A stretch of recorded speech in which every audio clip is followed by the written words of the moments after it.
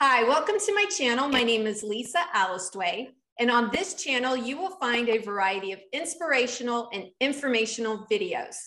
My guest this week is Dr. Sanjay Gupta, who is a consultant cardiologist and heart specialist in York, United Kingdom.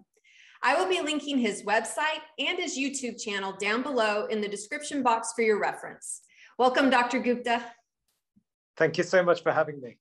Yes, you have a very famous name. Do people ever mistake you for the Dr. Sanjay Gupta that we have here in the United States? Yeah, all the time. And whenever people don't approve of what he's done, I get criticized. And and when people do approve of what he's done, he gets all the kudos. Oh, he gets all the credit. He gets all the credit. That is so funny that you guys have the same name. Yeah. So I do appreciate you coming on my channel today. This is, I think, a really interesting and a really important topic. People might have heard of it as broken heart syndrome, but the correct terminology is Takotsubo Cardiomyopathy. Can you break down basically what it is? Yeah, in a simplistic sense, cardiomyopathy, cardio meaning heart, myopathy meaning a disease of the muscle of the heart is affected. And Takotsubo refers to a Japanese word for an octopus catcher. And with this particular device, this octopus catcher, you have a container which has a narrow neck and a wide base. And basically the octopus goes in and falls to the bottom and can't clamber out. And so that's a Takotsubo. And in this particular condition, when you look at the heart resembles that. So the top of the heart will contract, but the bottom of the heart is almost paralyzed and therefore doesn't contract. And so when you look at it, it looks like one of these the octopus catchers. Fantastic. And this is a terminology that came about 1990. Can you tell us a little bit about the genesis of this? Yes, I'm sure that this is a condition that has been around for a long time. In the old days when we used to watch movies, it wasn't uncommon to see a scene where someone gets a bad bit of news and then suddenly clutches their chest and then they fall down with a heart attack or die.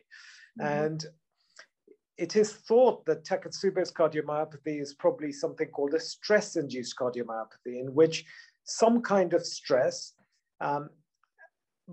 causes such a release of stress hormones that these hormones paralyze part of the heart, and they paralyze that base of the heart. And to all intents and purposes, what will happen typically is that the patient will describe severe chest discomfort, which is generally unwell. They will come to a hospital and the tests would all be in keeping with a traditional heart attack. So their ECG would be abnormal, their blood tests will be abnormal, and they would be told, look, you've had a heart attack. In usual heart attacks, however, what you find is that there is a blockage in a blood vessel, which then causes the heart to become damaged. In Takotsubo's, when you look for a narrowing or a blockage, you don't find one.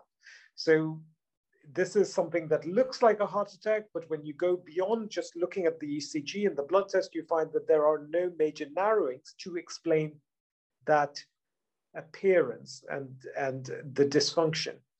And then what happens is, if you then support the patient with medications for a period of up to 3 months, and you repeat the scan, you will find that the heart has normalized.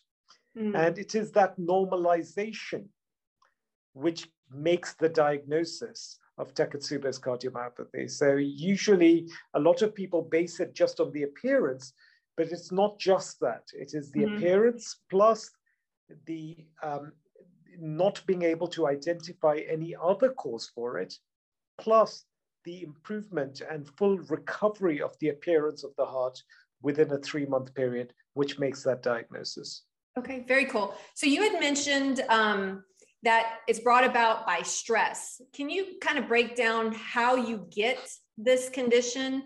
What do we know about the people that get this condition? Yeah, a certain proportion of patients will describe a stressful event. So they will say something like, my partner died, or I was moving house, or I got into a really bad argument and I was really upset. Now, no one quite knows whether that in itself is enough to be causing all this. Mm-hmm.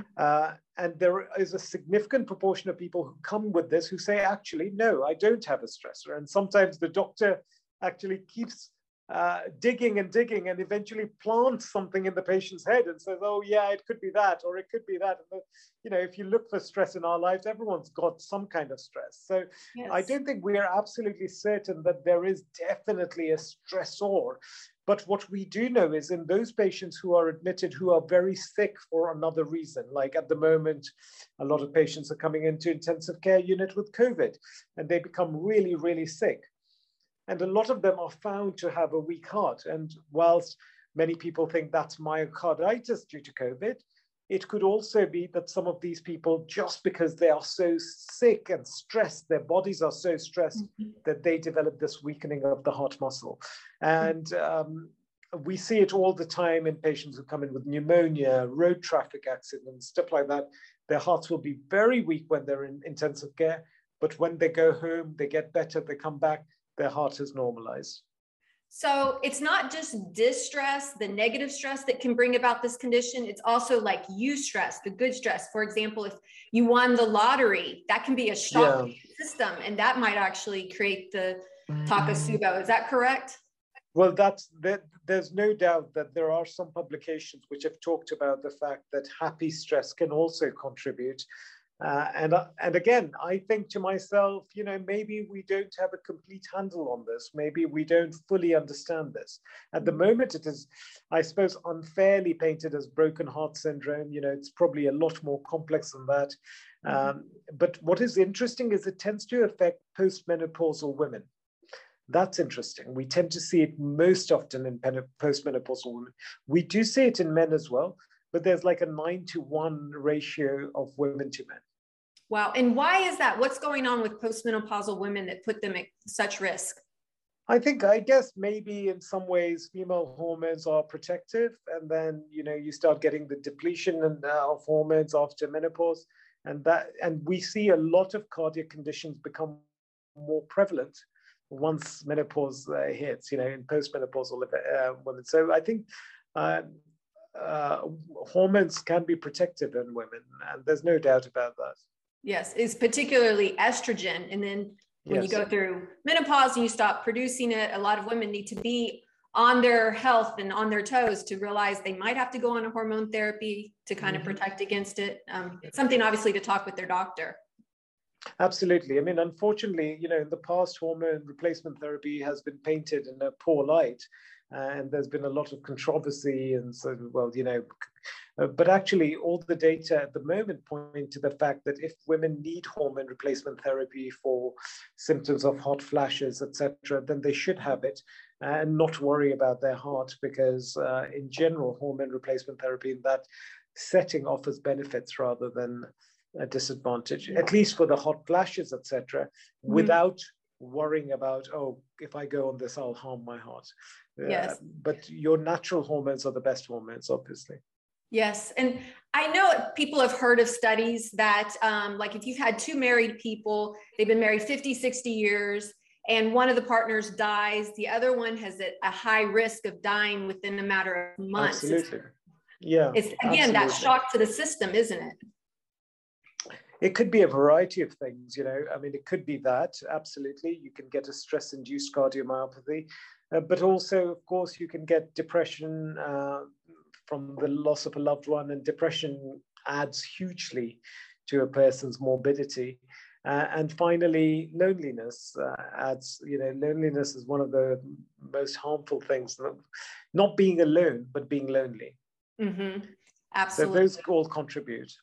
Yes, and I know they've seen this amongst animals. Elephants are known to die of a broken heart, as I've heard, because they have that mate that they, you know, join with, and then if they lose them, you know, they have a broken heart. You know, there is no doubt in my mind that the biggest killer in the world is stress, you know, over and above everything else. So there's a lot of emphasis on things like smoking, etc., but stress is a really big contributor. It robs people of joy, and it robs them of quality of life, and it also probably robs them of length of life. Yes, yes. And that's where we have to be very careful with our relationships, because they can affect your health. Who you surround yourself with, your partners, they can literally cause, these type of heart conditions. They can, and of course, they will impact on your quality of life badly anyway, right? Mm-hmm. So, whilst I think what I'm trying to stress here is that, as someone who has been in this profession for 30 years now, what I've begun to realize is that there is no magic formula to guarantee that you're going to live till you're 100. A bad thing can happen to anyone at any time. Mm-hmm. And so perhaps the more important thing is that people should not worry about, oh my God, what's going to happen to me, but concentrate more on their quality of life now. Because then at least you're living, right?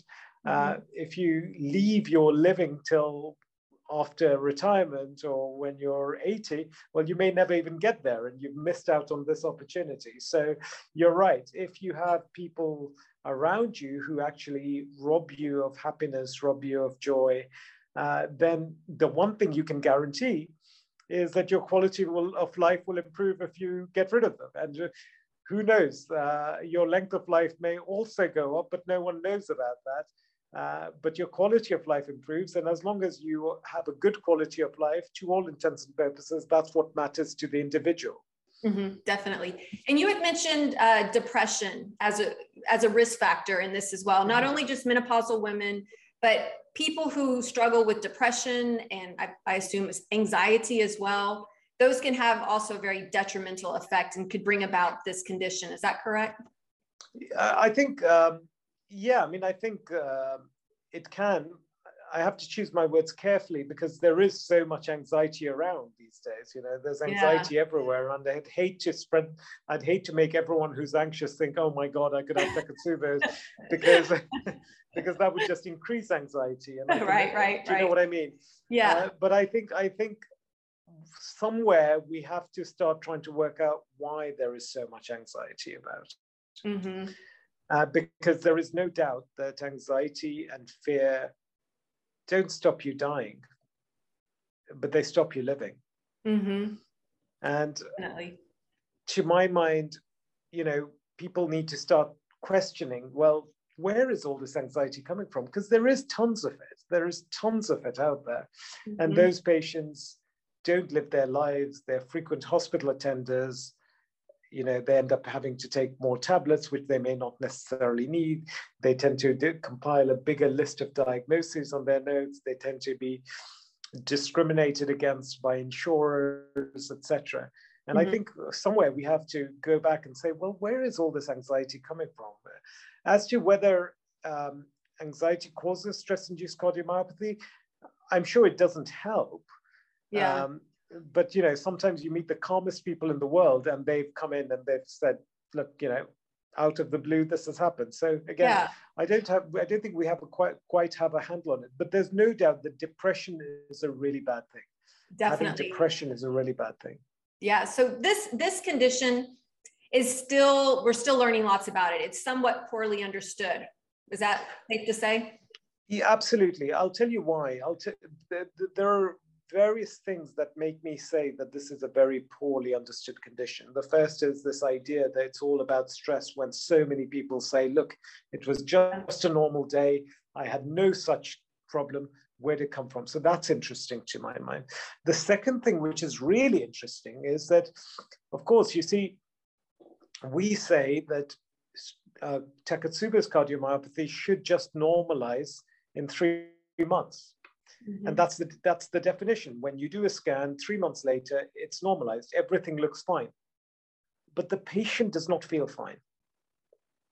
And that's incredible, because if you then go and ask patients, and there have been studies where patients may still have symptoms almost 20 months down the line, or even more, but their heart looks normal. So either our technology is not good enough, either the things that we are looking to assess normality are not sophisticated enough, or Is it that it breeds anxiety, hypervigilance, that kind of thing, and that's why the patient doesn't get better? But there has been some research where they've made people exercise up to 20 months after their event, when the heart function appears to have normalized on the traditional scans, and these patients still don't achieve that level of exercise capacity that they did before they had their event. So it's very interesting. You know, are you familiar with the Diagnostic Statistical Manual that we have here in the United States? So one of the things they're going to be adding to it is this condition called prolonged grief syndrome. And I wonder if that has some, you know, a play in this, because a lot of times, you know, grief isn't just something that happens, you know, a week or a couple of weeks. Some people live with their grief for years, and the impact that that can have on the body. I agree with you. I mean, I think that, you know, grief and PTSD is huge. You see, the problem here is, and I think that's where anxiety comes from. This is my observation, having spoken to so many people with heart palpitations, etc. You know, if you think about it, we all have, it's a natural reaction to grieve. It's a natural reaction to need the time to heal. But our system doesn't allow us that anymore. It is seen, you know, it is seen as a sign of weakness. So if you're in a busy enterprise and a parent dies, for example, certainly in my country, you get maybe a week off work. Yeah. And then you're supposed to just get on with it and put your mind back in it and forget it, put it on the side. But that doesn't sort the problem out. And that grief may manifest in actual bodily sensations. And probably has a very inflammatory effect on our system. You know, I lost my dad earlier this year, and to all intents and purposes, from day to day, I feel, you know, I'm just functioning. I'm not conscious of that. Yeah. But I think in retrospect, when I look at my behaviors, I think, okay, well, that was very unusual for me, what I was doing then. And that's very unusual. And now I understand that maybe this isn't something which you can quantify or give a shape to and give a form to and say this, you know, it's not a finite, nicely packaged thing. It just comes and goes. And all in all, you know, you're left with sometimes thoughts of hopelessness, and sometimes thoughts of elation, and sometimes thoughts of just despair. And I think, you know, you don't sleep as well. And I think all these things do play a role. You know, you feel a lot more vulnerable. Most definitely. They add up, they multiply, and the body keeps score, you know, as far as what is being done to it. You know, you can't deny that. So what other risk factors? I know we mentioned the menopausal women, maybe a history of anxiety and depression, you know, losing a loved one. But what about medications? Can they bring about this condition? You know, there are certain medications. I don't know whether they can cause Takotsubo's as we recognize it, but there are medications that can affect the heart in a way whereby the heart may not work as well. So medications that can sometimes, particularly chemotherapeutic medications, right? Chemotherapy can sometimes affect the heart, cause spasm in a blood vessel. So you see, one of the things is it all about, when you're looking at this, is it all about just stress-induced cardiomyopathy, which makes the heart look weak without a blockage or a narrowing? And it isn't. You see, you can have spasm in a blood vessel that prevents the blood from getting to the heart. The heart becomes devoid of blood, so it starts dying. So it looks like a heart attack. You then go and study the heart to look for blockages, but the spasm has gone by then. So you think, okay, well, this could be a stress-induced cardiomyopathy because it fits. But in those patients, when you rescan them in 3 months, you'll still see the damage, because the damage was actually caused by a lack of blood, causing suffocation and death of heart muscle. Whereas in stress-induced cardiomyopathy, that doesn't happen. You go back to normal. So there are medications which can cause spasm. Chemotherapeutic agents can do that. Okay. So you had mentioned that one of the symptoms that people experience is chest pains. that, that would be an indicator they're having this condition. What other symptoms might we need to recognize? I mean, people can, when you have this, you can have chest discomfort, you can have sudden breathlessness, you can feel dizzy, you can black out, and some people, unfortunately, can even die at that time. Wow. Because to all intents and purposes, the heart is paralyzed at that time. So the heart is not doing very much. So a weak heart is not going to get blood out, but a weak heart is also an irritable heart. And so if you go into a heart rhythm disturbance, because the heart is already paralyzed, it's already so weak, it's not going to be able to cope, and suddenly it'll give up. So Takotsubo's cardiomyopathy is a dangerous condition. Yes. For the duration when the heart is weak.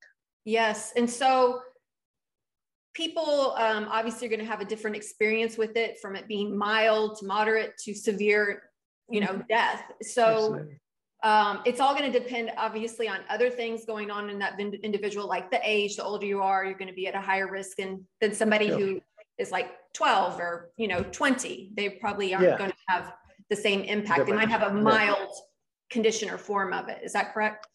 Yeah, I think your overall prognosis will always have to factor in who you are. So if you're a young, fit, healthy person who develops COVID, for example, ends up on intensive care, very ill, your heart may weaken, but because the rest of you was strong to start off with, you would cope. And it's unlikely you would, if you could recover from the COVID, then your heart would probably strengthen back up and you'll be fine. But if you're someone who has bad kidneys, who has dementia, who has an already weak heart, then you become ill. Obviously, it's going to be a more severe illness. And then if you develop something like that, then your organs are already compromised, and suddenly your heart suddenly stops or gets paralyzed. So all the organs will be more likely to fail, because they were already compromised, and then something has come along and compromised you even more. Okay. So when you come in with these conditions and you run tests to determine what it is, you start off with, it's probably a heart attack, until we can see a few months down the road that it wasn't a heart attack. Yeah, so we would normally do an ECG, and you would expect that to be abnormal. Sometimes it can be indistinguishable from a heart attack. And then you would do a blood test called troponin, and troponin is a muscle enzyme that is released from the heart when the heart is in some way damaged or stressed. So those you would expect to be up and abnormal. And then we would do, the next step would be either to do an echocardiogram, an ultrasound, a little bit like the scans that women have to have their babies looked at when they're pregnant, where you can look at the heart, and the heart will have this appearance of one bit not moving and the rest of it moving, looking a little bit. But that doesn't make your diagnosis. You then have to go and look at the heart arteries and see whether they look clean or not. And if they look clean, then it makes it much less likely that the problem was a constriction in the blood or a restriction of blood flow to the heart. So at that point, you start entertaining the diagnosis. You can do something called an MRI scan, and an MRI scan is a very good test because it allows you to pick up dead tissue in the heart. So on an MRI scan, typically, you will not see scar in Takotsubo's, but you would see scar in a heart attack, in spasm or something like that. And so that then again reassures you that everything is okay. But then you have to wait up to 3 months to repeat it. And then hopefully that appearance that you've seen normalizes. And so if you get the diagnosis that you have it, what medications do you have to be on typically, and for how long?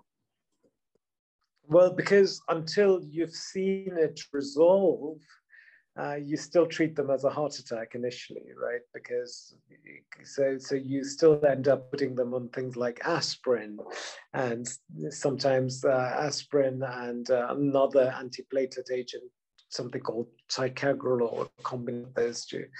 But more importantly, what you would want to do is you would add in a medication called a beta blocker. And the idea behind a beta blocker is it reduces the heart becoming irritable. because the heart will struggle to cope with any irritability, fast heart rates, abnormal heart rhythm. So the beta blocker reduces that, but also helps strengthen the heart up. And you would start something called an ACE inhibitor.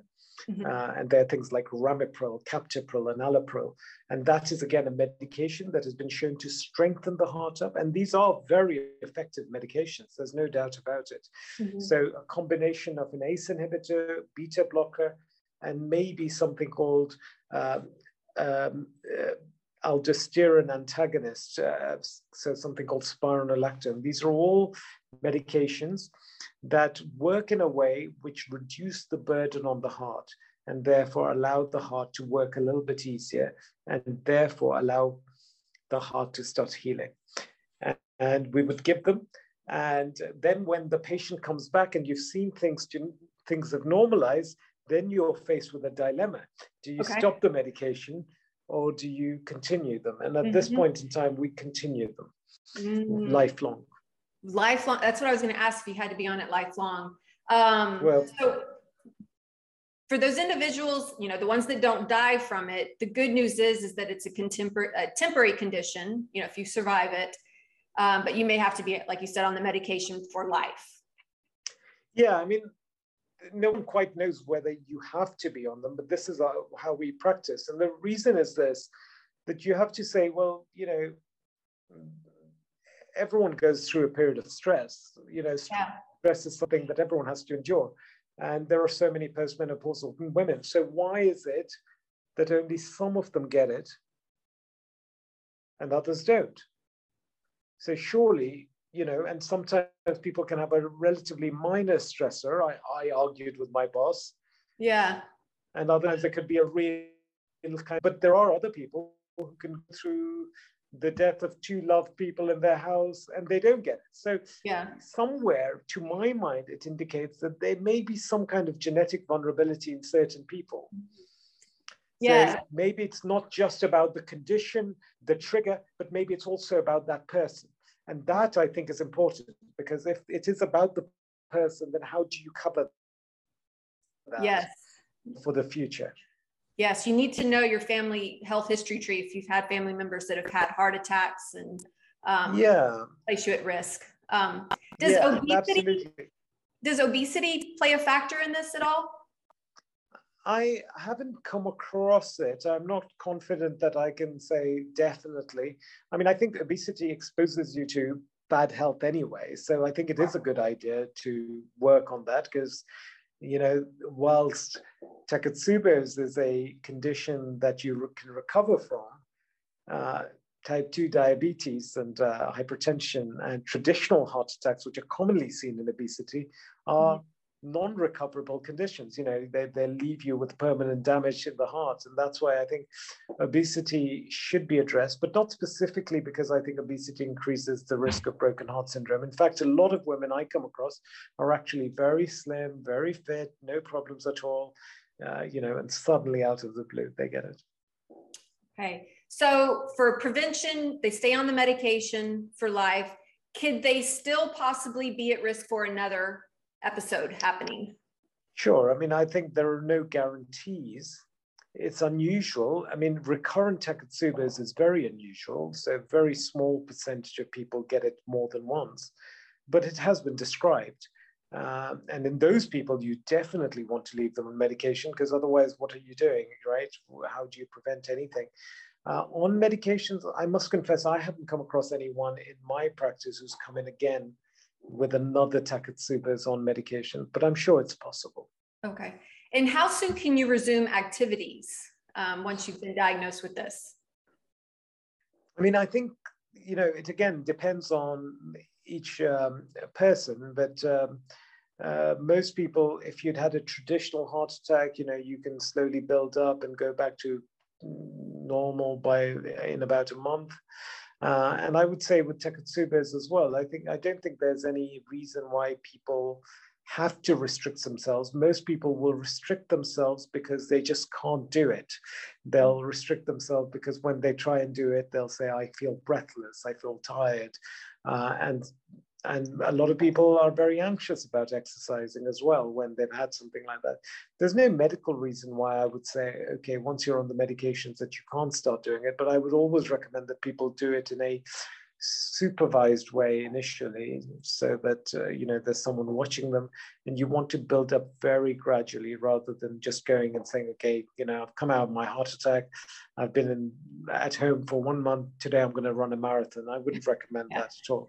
I would say, you build up, you start building up with how much walking you're doing, then as time progresses, then your body's going to allow you to do it, build up. And there's no reason why you can't do whatever you want if your body allows you to do it. The problem is, as I say, a significant percentage of patients say they just cannot do it, even several months after the scan has normalized.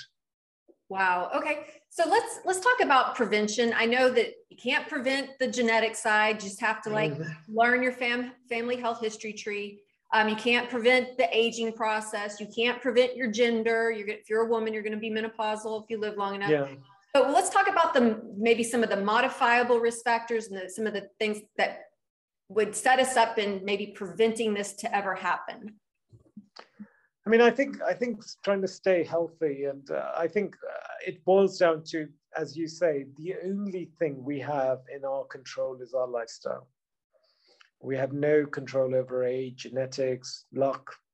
The only thing we can do, we can only work with lifestyle. So in terms of lifestyle, there is nutrition, and then there is sleep, and that's really, really important. Really important. Exercise, and then there's stress management, right? So a lot of people think about nutrition and exercise, but they don't think about sleep and stress. And I think those are very, very important things to try and incorporate in our lives at whichever stage we're in. Yeah. So even if you're a 25-year-old and you're full of energy, it's still important in terms of getting into good sleeping habits, because the cumulative damage, over a number of years of what that is doing is going to be enormous. So I think that's really important. With nutrition, what I would recommend, what I would think is that a lot of people think nutrition is about avoiding cake and avoiding, pastry, etc. But actually, it's more complex than that. And that is that, a lot of the food that we are fed these days, even healthy food, is adulterated food. It's full of sugar, it's full of additives, it's full of preservatives, it's full of refined processing and all that kind of stuff. And I think somewhere, I'm sure that contributes to our overall decline in health. So again, I would encourage people wherever possible to be very careful about what they're eating. Again, the problem is, if it's FDA approved, it doesn't necessarily mean, oh, it's fine. It's just someone has said it's okay, right? And I would be very conscious of how much sugar there is in food. And I think sugar is a really big problem. Especially for menopausal women. Yeah, absolutely. Huge. So those are really good things to kind of think about with, what you have control over. Here we have the American Heart Association. So maybe following a heart healthy diet could also set you up to possibly being a prevention factor. Absolutely. I think you should live a life of moderation wherever possible. You should live a life of simplicity wherever it's possible, because the more complicated your life is, the more stressed you become. Yes, and maybe the more depressed, the more anxious. Yeah, and like you said, you have some people who are addicted to stress, maybe in their 20s, and they go, they're adrenalized all the time, but that stuff adds up. Like I said, the body keeps score. It's when you're in your 40s and your 50s, it can come back to haunt you if you're not careful. Yeah, absolutely. I think it is so important to just become conscious of the fact that your quality of life is the single most important thing. And your quality of life is not really a measure of how much you earn or what you can afford, or because all those things, all those materialistic things, actually in some way they clutter your life up, and clutter is very stressful, and clutter will lead to isolation. You know, a lot of people will have 10,000 things and to keep them occupied, but actually they become very lonely because it leads to isolation, social isolation, and that kind of thing. So I would say, you know, there are 1,000,001 ways of dying, and somehow, you know, you can spend all your energies directing yourself in one direction and saying, okay, well, I did, you know, I want to look after my heart, but you can still be hit by a car tomorrow. Yes. So it's really important to try and cultivate that kind of sense of what is the point of this whole thing? You know, what is the point here? The point is to be joyous, to have joy in your life. That, I think, is the point. And as long as you're doing that, you know, you're living a fulfilling life. And if you're living a fulfilling life, if your life comes to an end, well, that's so be it. That we have no control over. Yeah. A lot of people, what they find is that they spend everything they have working away, taking on loads of stress, ending up in relationships that no longer work. And then when you get older and suddenly realize, oh gosh, you know, that wasn't what I was after, then your health has let you down, and the people who love you have gone away because you never really got enough time to spend with them, etc. So I think just being conscious of that and reflecting on that on a daily basis is a good thing, because really, you know, life should be a destination rather than a bridge to a destination. Yes, because I don't know how it is in the UK, but in the United States, our healthcare system runs more like a disease care system. They're good at, you know, the surgery, they're good at the, you know, diagnosing, but they're not good at looking at the whole person. And what I mean by that is, you know, getting into like maybe the emotional and mental health issues that can impact our physical health. And I think that's somewhat dropped in our healthcare system. Well, I think if you think about it, your disease is far more profitable than your health. Yes, unfortunately, yes, that's true. You know, and that's the problem. So the way, if you think about it, you know, when you look at blood pressure thresholds, etc., the Americans tend to have very low blood pressure thresholds, so they change the numbers every so often, don't they? And if you ask the American physicians, they have a much lower cutoff for blood pressure compared to the Europeans, for example. And the problem here is that, well, is it that the Americans are that different from their European counterparts? Is it that you can have high blood pressure in America, but if you take a plane and come to Europe, you no longer have high blood pressure? What's going on there? And the problem is that people are getting sicker. The reason people are getting sicker is because of lifestyle, because of stress, because of social isolation, because of depression, because of sugar, all those things. Unfortunately, those aren't things that are easy to sort out for anyone. So they just say, oh, well, young people are having heart attacks and they've got blood pressures 130 over 80. We need to bring the blood pressure down lower.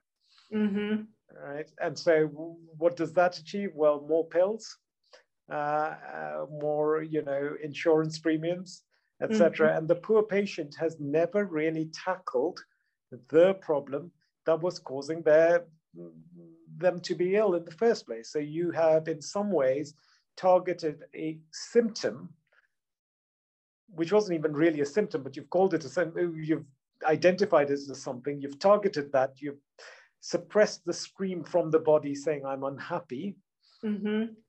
And then what happens, a bit like grief, is that will manifest in another way. So then that person's blood sugar starts going up. And then they say, oh, you're now diabetic. Let's push this number down again. So now you've got diabetes and high blood pressure. But actually, again, they haven't tackled the problem underlying it. So then the person comes in and their cholesterol goes up. And now you've got three things. So you're taking medications for three things, but you're not actually treating the underlying problem. You're just suppressing these screams. And then when the patient turns up with his heart attack, then they say, oh, you know, the reason you have a heart attack is because you have high blood pressure and diabetes and a high cholesterol. But my argument has always been, then why were you treating all those three things?